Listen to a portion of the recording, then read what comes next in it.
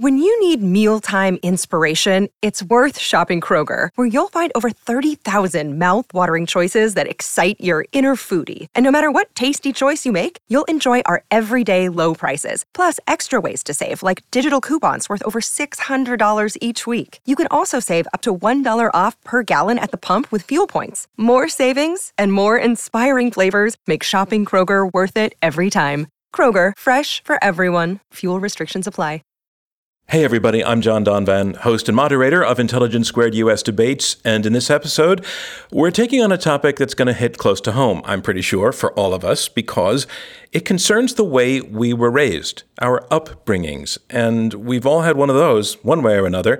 But how much did your upbringing actually influence who you turned out to be? Today, parents and caretakers in general are under so much pressure to produce a kid who is going to be the happiest or the best at something, or fill in whatever your preferred superlative is. Free-range parenting, helicopter parenting, tiger mom parenting. What's the right choice? What are you supposed to do?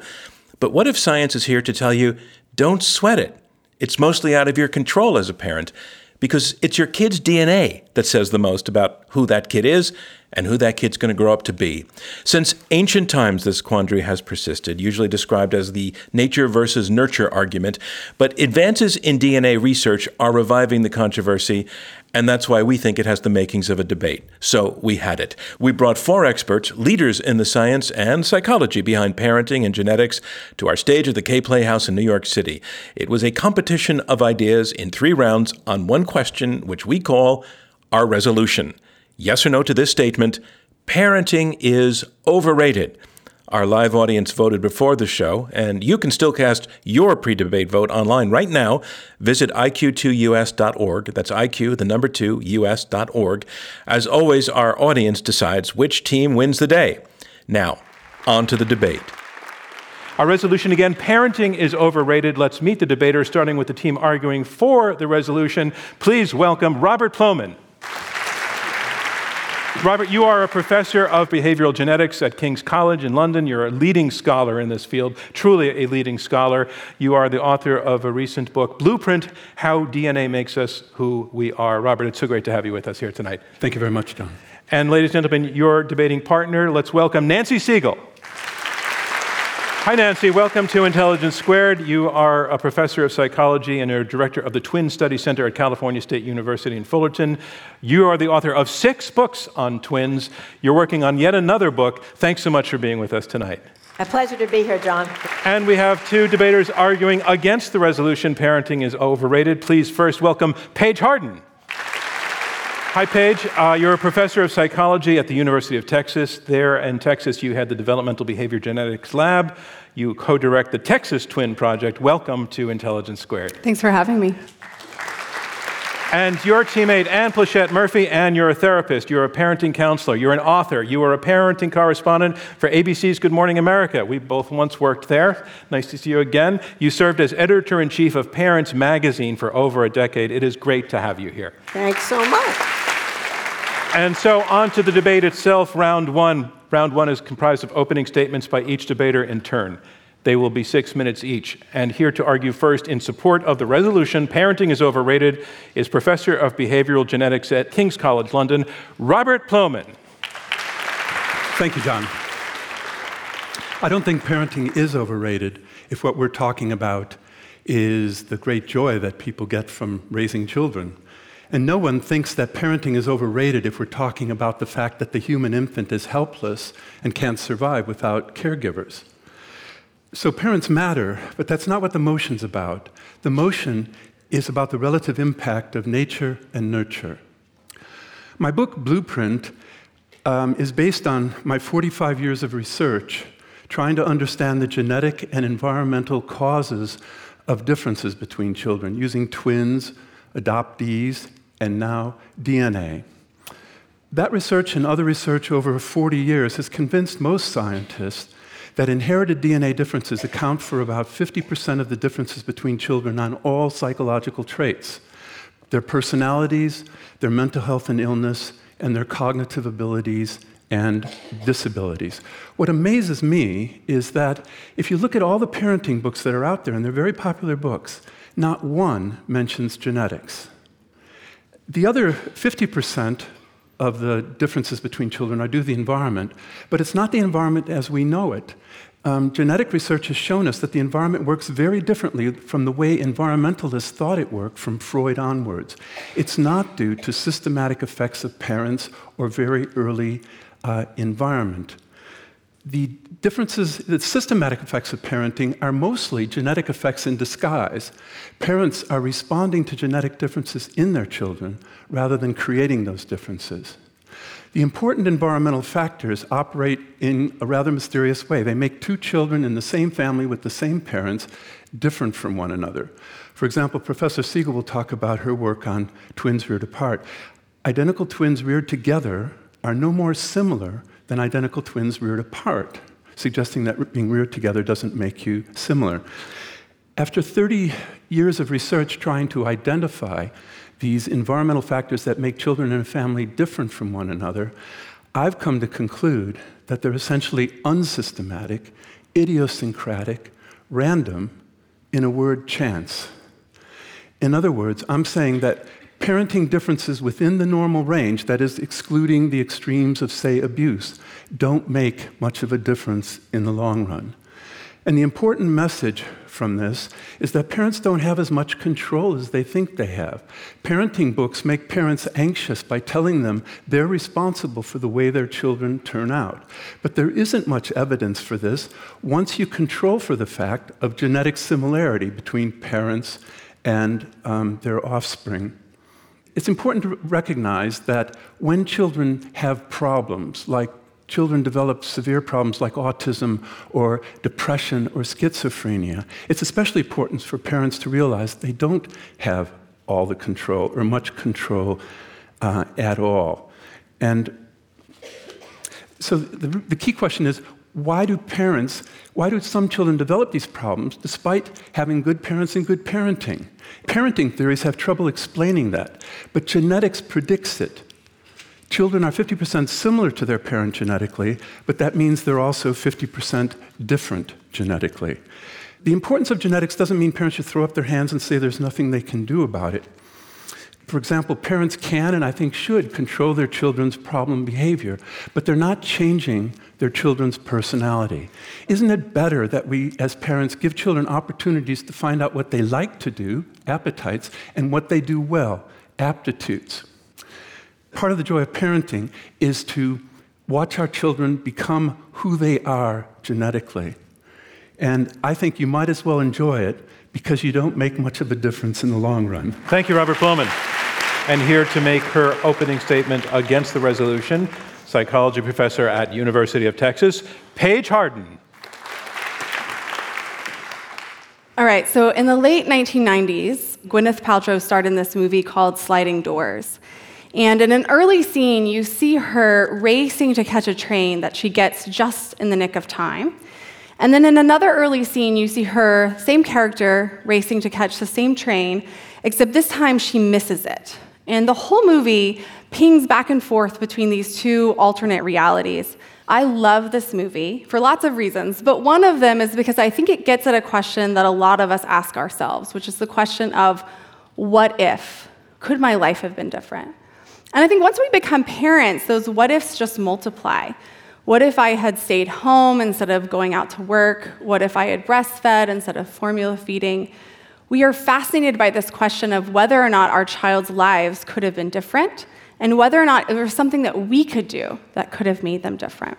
So as we'll hear from our opponents this evening, twin studies provide a really fascinating glimpse into this question of what if. I also study twins, and they give us a really compelling grip on, does DNA shape our lives? But as you listen to them and you hear the stories of twins reared apart, reared together, I want you to be thinking about what they're not telling you. What are the what ifs that are being missed? So the first big what if that twin study people often acknowledge is that they're talking about what they call normal range variation in parenting. They're not talking about the extremes of poverty or abuse or violence. And to hear people talk, you might imagine that these experiences are so rare that maybe we can get away without thinking about them too much in the course of ordinary science.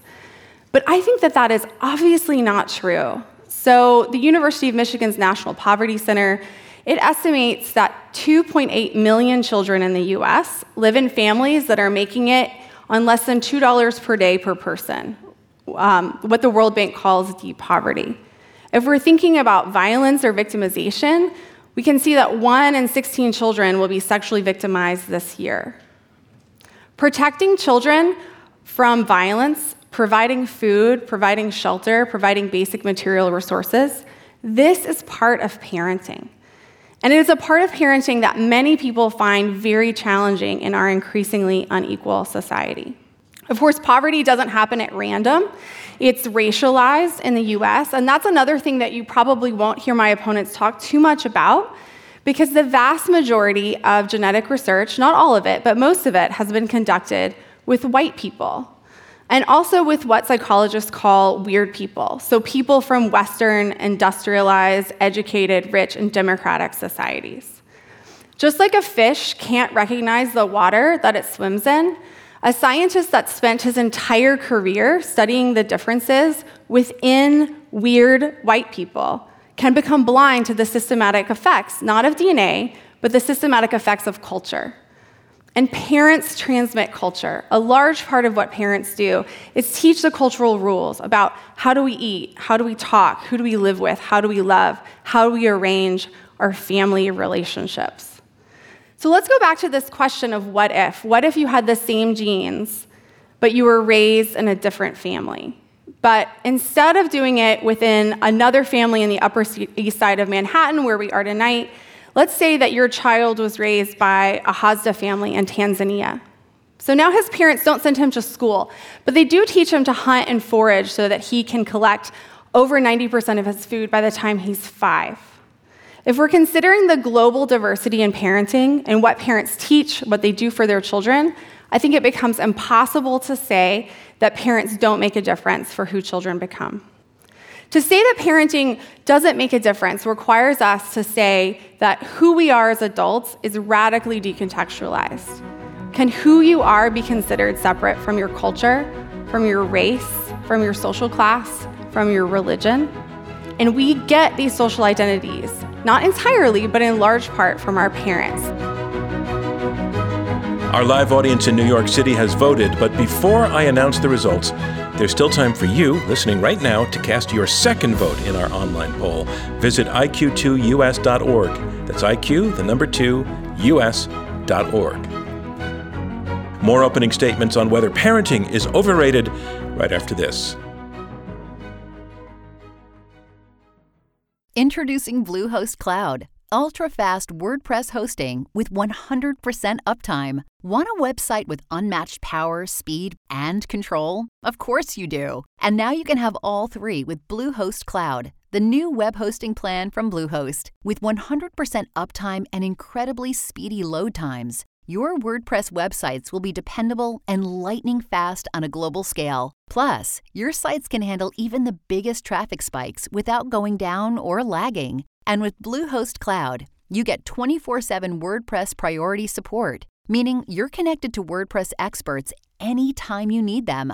Not to mention, you automatically get daily backups and world-class security. So, what are you waiting for? Get Bluehost Cloud today by visiting Bluehost.com. That's Bluehost.com. And a reminder of where we are. We are halfway through the opening round of this Intelligence Squared US debate. I'm John Donvan. We have 4 debaters arguing it out over this resolution: parenting is overrated. You've heard from the first 2 opening statements, and now on to the third to debate for the resolution. Here is Professor of Psychology and Director of the Twin Studies Center at California State University, Fullerton, Nancy Siegel. Ladies and gentlemen, Nancy Siegel. So when I told a colleague that I was participating in this debate, he said to me, "You can't win," because parents believe that what they do makes an incredible difference in the lives of their children. But as my colleague Dr. Plomin pointed out, DNA is the key driving force behind how children turn out to be as individuals.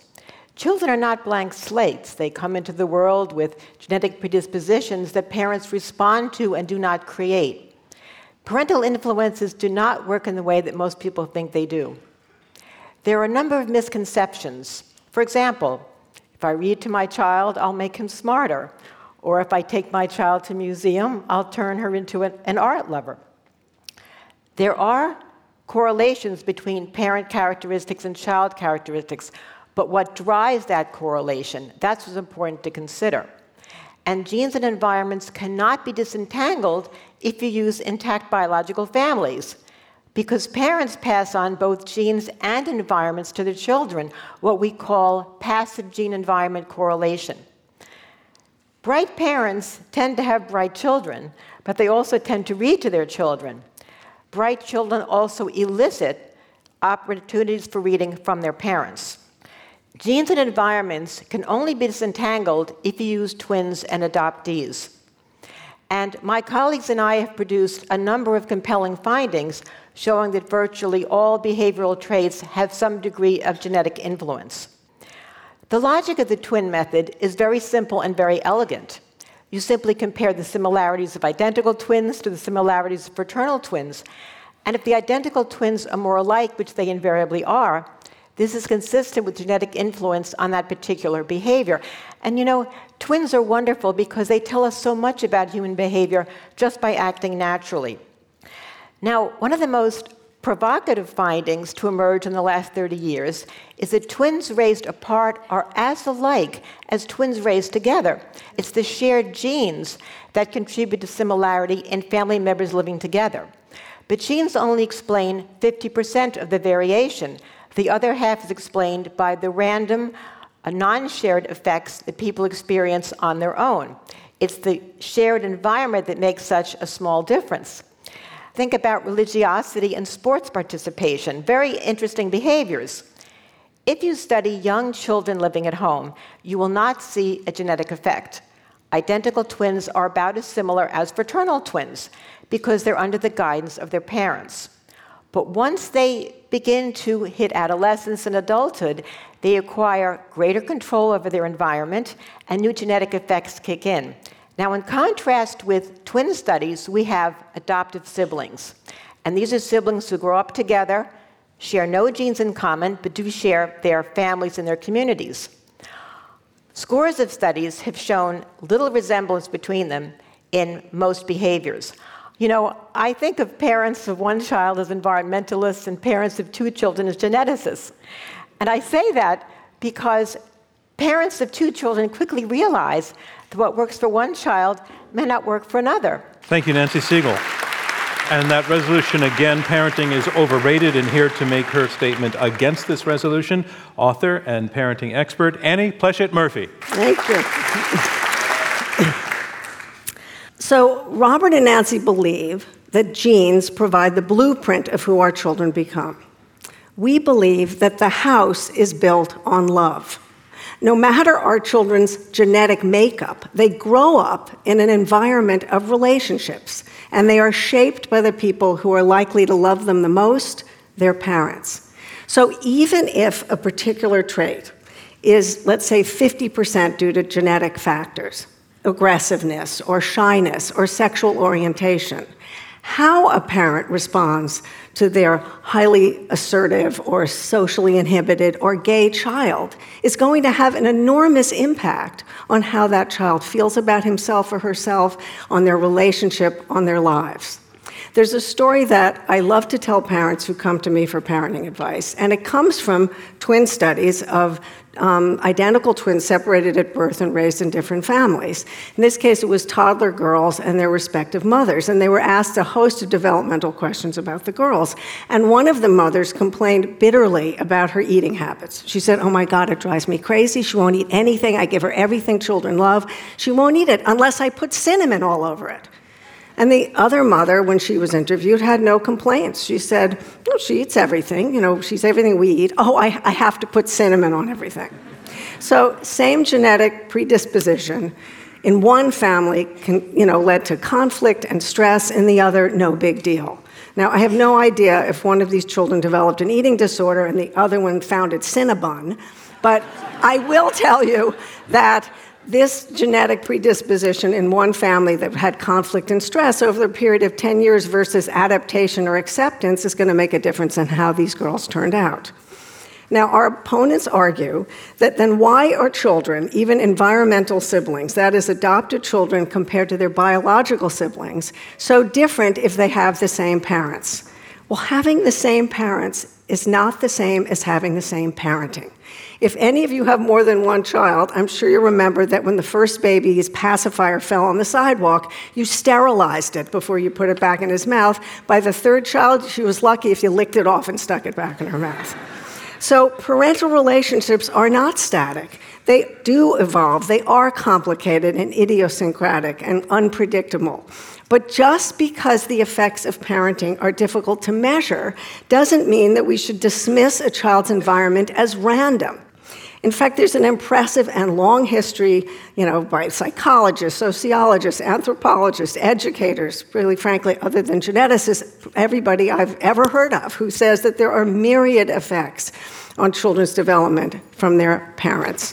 Thank you, Annie Pleshette Murphy, and that concludes round one of this Intelligence Squared U.S. debate, where our resolution is parenting is overrated.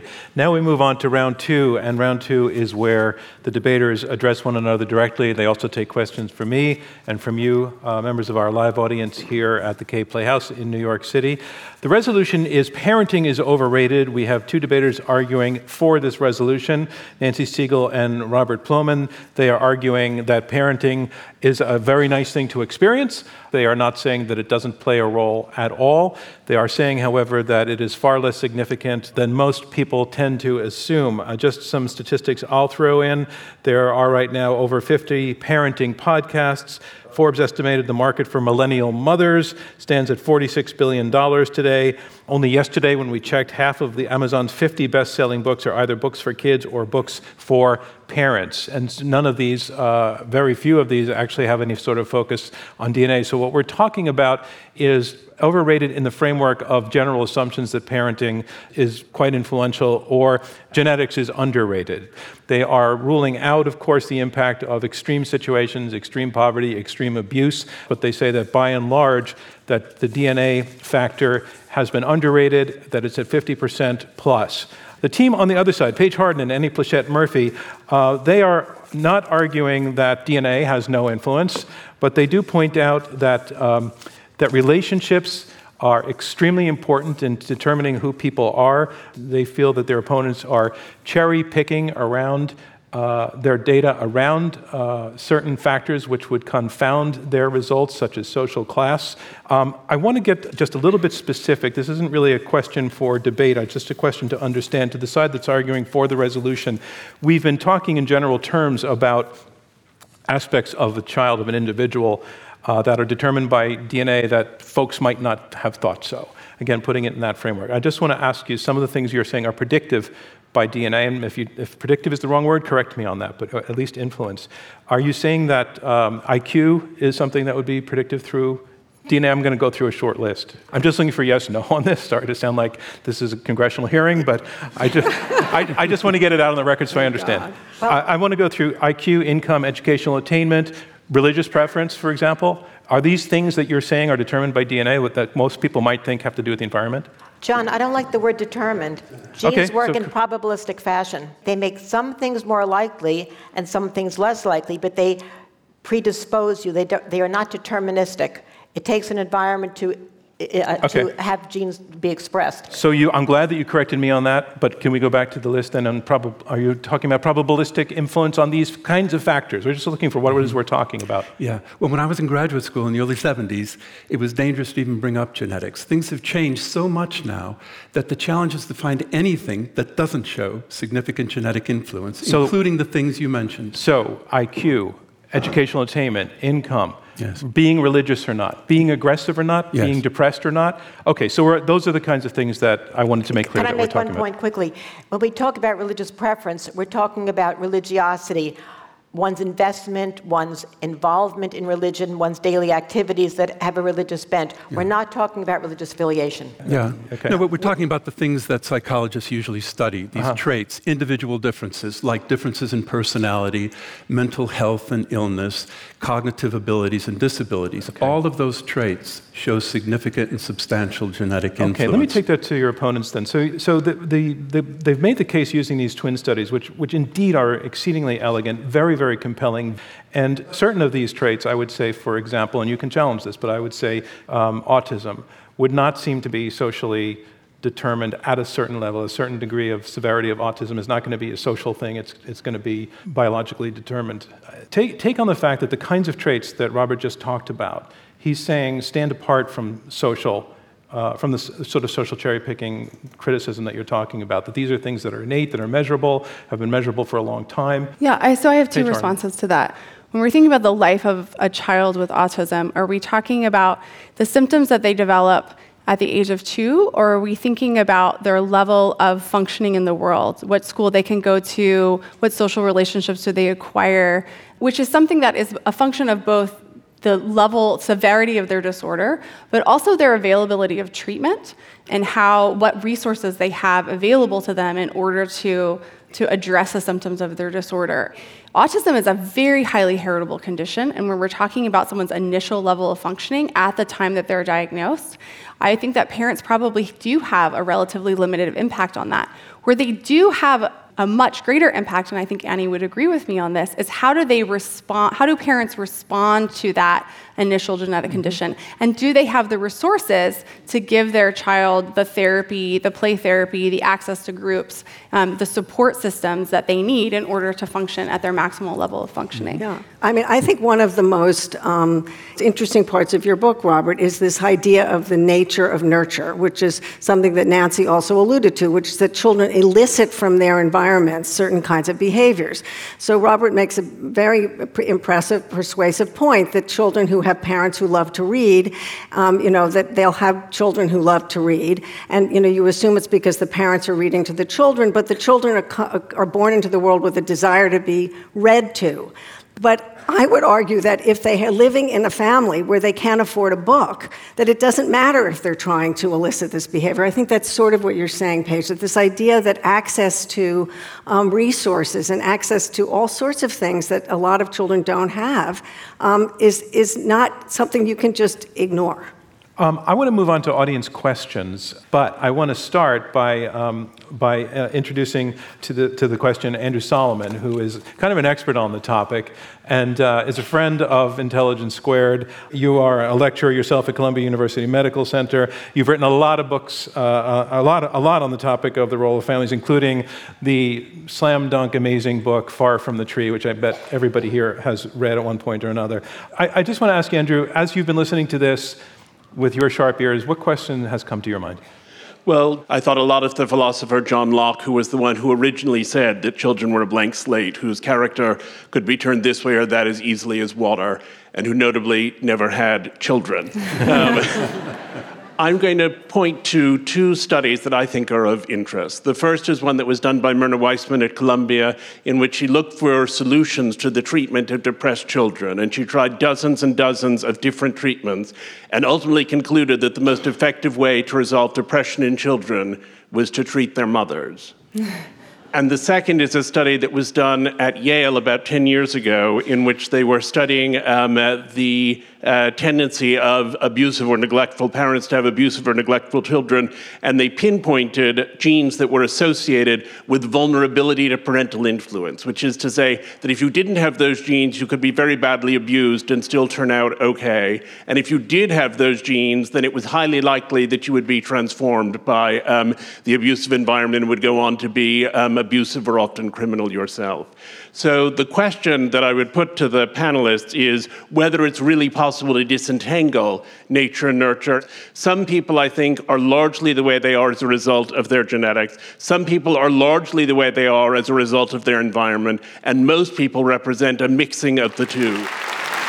Thanks so much, Andrew Solomon. Robert, you've been at this the longest. Can you take that on? As in fact, you do come up with a number. Yeah, 50%. well, I think there was a number of different questions there, really. And the last one was, can we disentangle nature and nurture? And I think based on 100 years of research, using different designs, that have different problems, twins, adoption, they converge on the same conclusion of the importance of genetics. So yes, I think you can disentangle them. And the answer is consistently, in the populations we study, that genetics is very important. We haven't even mentioned DNA. The DNA revolution is going to change everything. We can now estimate genetic influence with DNA itself in unrelated samples. And it's coming up with significant estimates of genetic influence, too. So I love that you brought up a parenting intervention for depression. It reminds me when I was training as a clinical psychologist, I had a supervisor who said that the most common diagnosis for children was what he called NRFEP, which was normal reaction to effed up parents. So... But I also love that you brought it up because it reminds us that we have more than one causal tool in the toolbox. So I think twin studies are beautiful because they capitalize on this natural experiment, the natural experiment of twinning, or this natural experiment of children who have been given up for adoption. But they're not the only experiments that we have. And I think looking in particular at parenting intervention studies, and even intervening in things that we don't typically think of parenting, but just increasing parents' socioeconomic resources and how do they respond to that, give us great causal purchase about the effects of parenting on kids. Regarding whether or not you can ever disentangle nature and nurture, so I'm reminded of something from actually your own book. So in Far From the Tree, you talk about musical prodigies at one point in time, and you talk about how is it innate talent or is it practice? And when you're looking at people who are at the very extreme end of talent, you say, well, we can't possibly describe all of this with practice, right? There seems to be this role of innate talent. But if no one ever touches a musical instrument, then obviously they're not going to have any sort of musical talent. So for any one person, how much of it is talent, how much of it is practice, it's impossible to say. When we're talking about the effects of parenting, I'm really thinking about what is the average treatment effect? So across people, what is the average? And then I think we can actually come up to if I've averaged across 100 people or a population, this is it. But I don't think we can ever say for an individual what is the dynamic cocktail that has made them who they are. Nancy Siegel. Yeah, I just want to clarify something about heritability or genetic influence, and I think Paige was getting to that at the end of her comment, is that when we talk about numbers, 50%, 40%, we're talking about populations, variation from person to person.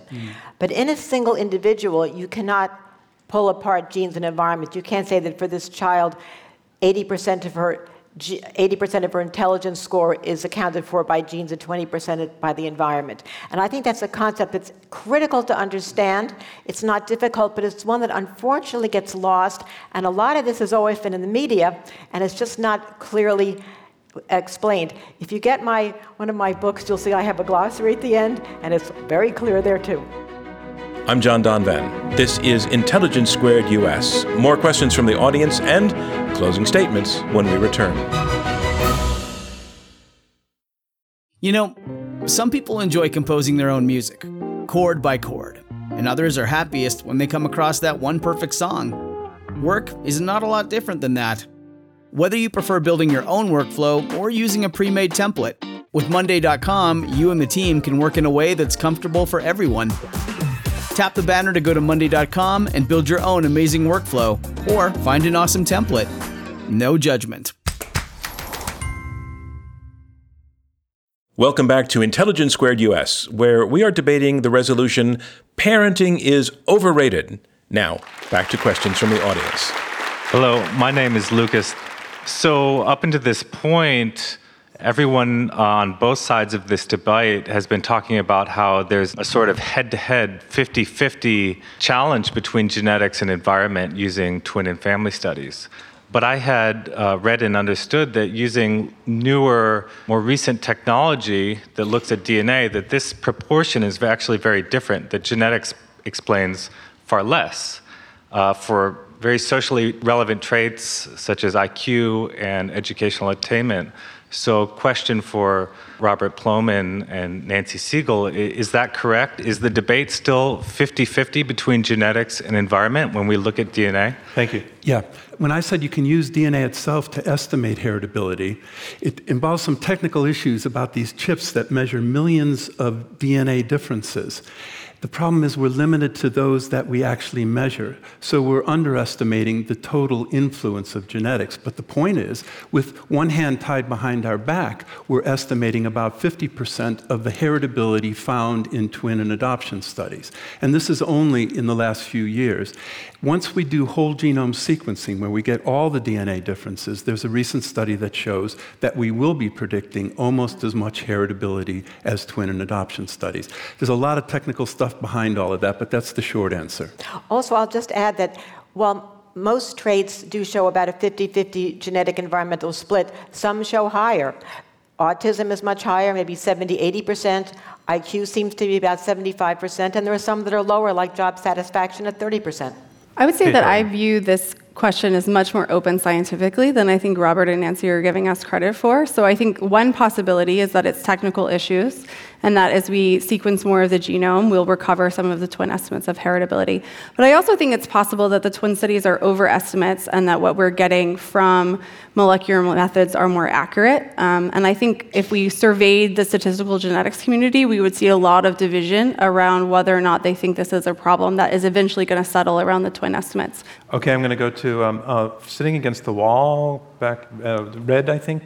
So my name is Christine, and the last gentleman actually did this also. I've heard the word environment versus genetics a lot, and I am curious, is environment the same as parenting? Thank you. And could you define parenting? That's a great question, actually, and you're very well done in one sentence. That's a great question to clarify. What are we talking about here?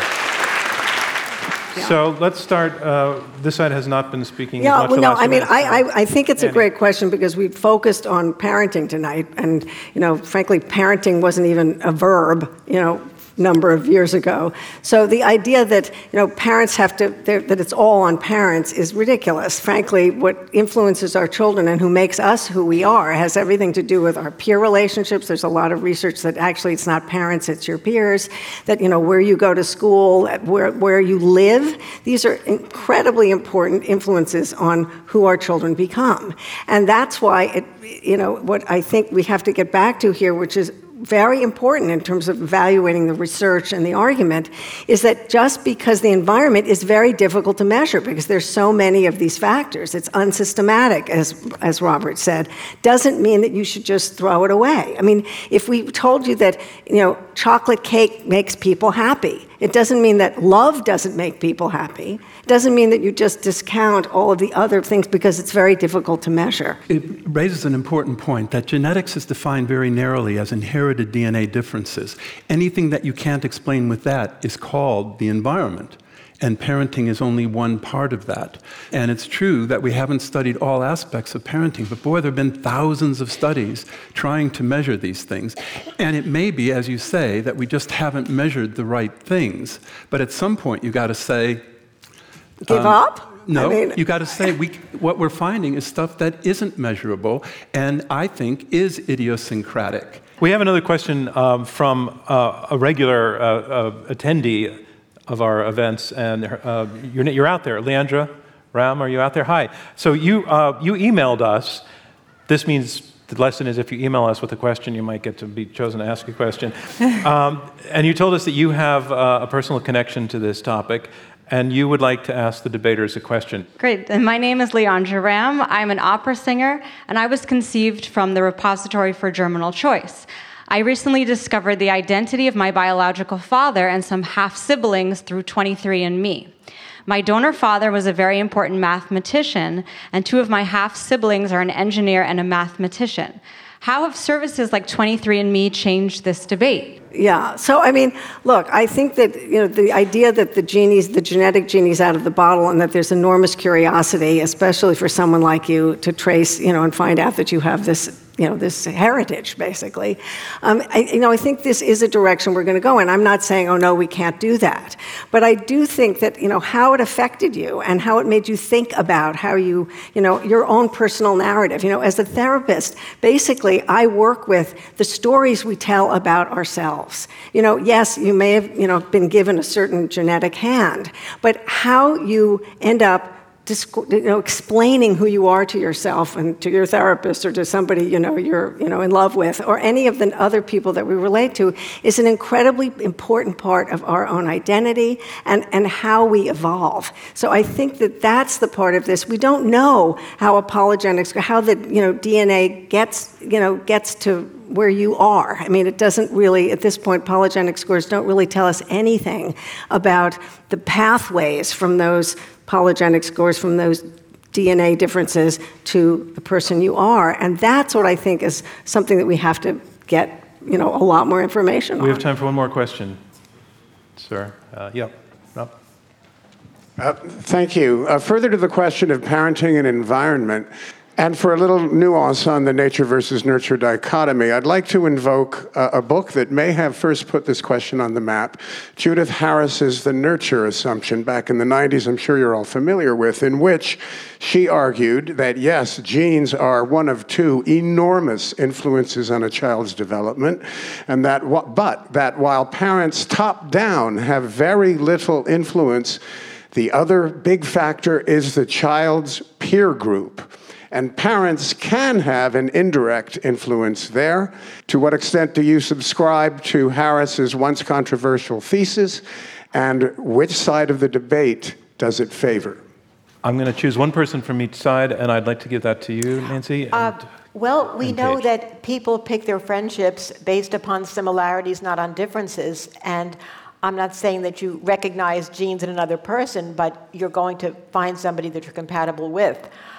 People spend a lot more time with their peers than they do with their parents. I think it's not surprising that peers do have an influence. One of the twin studies showed that peers had an influence when it came to juvenile delinquency. So I think that it does make sense, but I think that there's room for both genes and environments in your particular issue. Paige?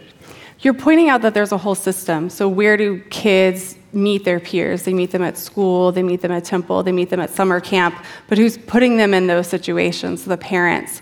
And I think it's difficult when we're thinking about this interrelated web of people to pick out one person and say, well, it's the child's genotype, or it's the peers, or it's the parents that scaffolded and structured this entire environment.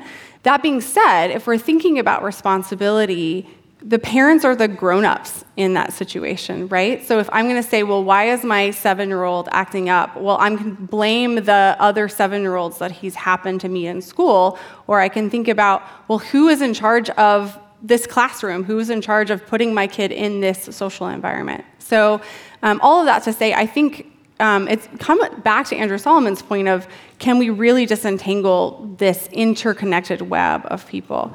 The second point I wanted to make is that in the wake of Judith Harris's book, there was a number of twin studies. Robert did an enormous amount of work. I've done some of this work too, where we try to say, okay, well, can we account for some of this non-shared environment, this twin differences in something, by measuring something about the peer environment? And that has largely been a really frustrating research endeavor, which has led, I think, to Robert's conclusion that this is randomness, this is unsystematic. I take a different view. I sort of think of it as, if we think about humans' efforts to predict the weather over most of human history, I think most of human history they would say, well, this is random. This is the capricious acts of vengeful gods. We can't predict this. But actually, it was just that we didn't have the appropriate models for modeling complex systems. Thank you, Paige Harden. And that concludes round 2 of this Intelligence Squared U.S. debate, where our resolution is parenting is overrated. And now we move on to round 3. And on round 3, the debaters make closing statements. Arguing for the resolution, Professor of Behavioral Genetics at King's College London, Robert Plomin.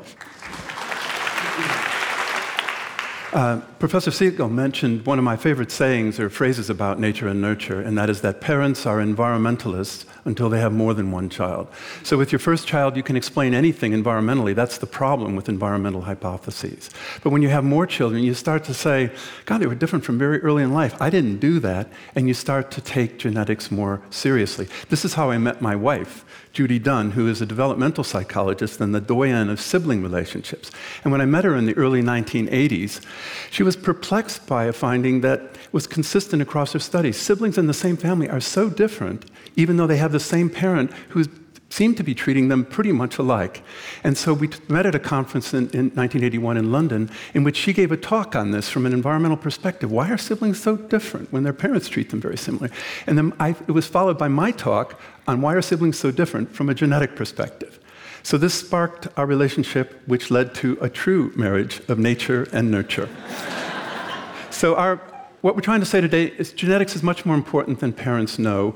Parents don't have as much control as they think they do. So what we're suggesting is to liberate parents from the shackles of this burden of the nurture assumption, making them feel responsible for the way their children turned out. So please join our Free Parents movement and click on the blue icon showing that you're in favor of the motion that parenting is overrated. Thank you. Thank you, Robert Plomin. And that's the resolution. Parenting is overrated. Here to make her closing statement against the resolution is psychology professor at University of Texas, Paige Harden. So last year, my 6-year-old broke his arm. He fell off a play structure and hyperextended, and he snapped his humerus in half. And we spent the night in the hospital because he had to have surgery with pins through his arm. And the whole night, I had one thought over and over again. Thank God we have insurance.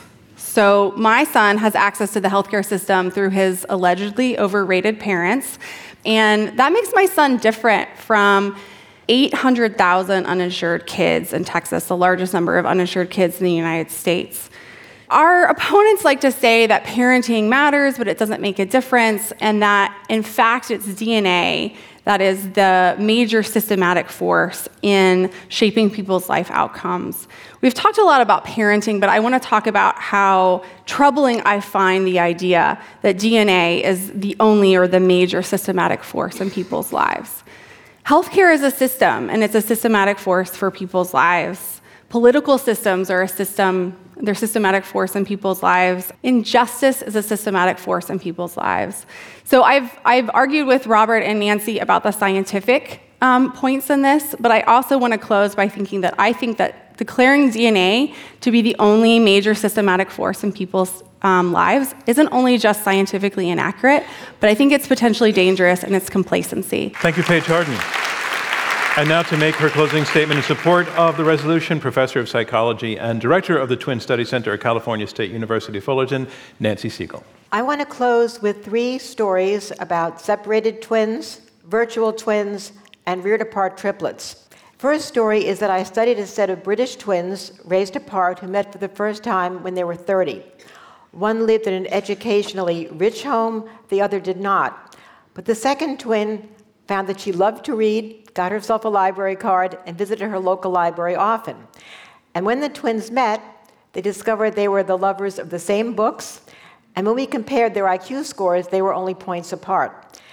The second twin exemplified what we call active gene-environment correlation, the actual crafting of an environment compatible with who you are. Second story. I studied a set of virtual twins, the same age, unrelated partners who were so twin-like, and their father said to me, "You know, Dr. Siegel, I expected them to be somewhat different, but not like night and day." Third story. I think that most of you are familiar with the recent documentary film, 3 Identical Strangers. Some of you may have seen it. I studied those triplets at the University of Minnesota, and I'm writing a book about the study. One of the triplets, Robert, said to us, "Our parents are very different, and we're very much alike in ways that have nothing to do with our parents."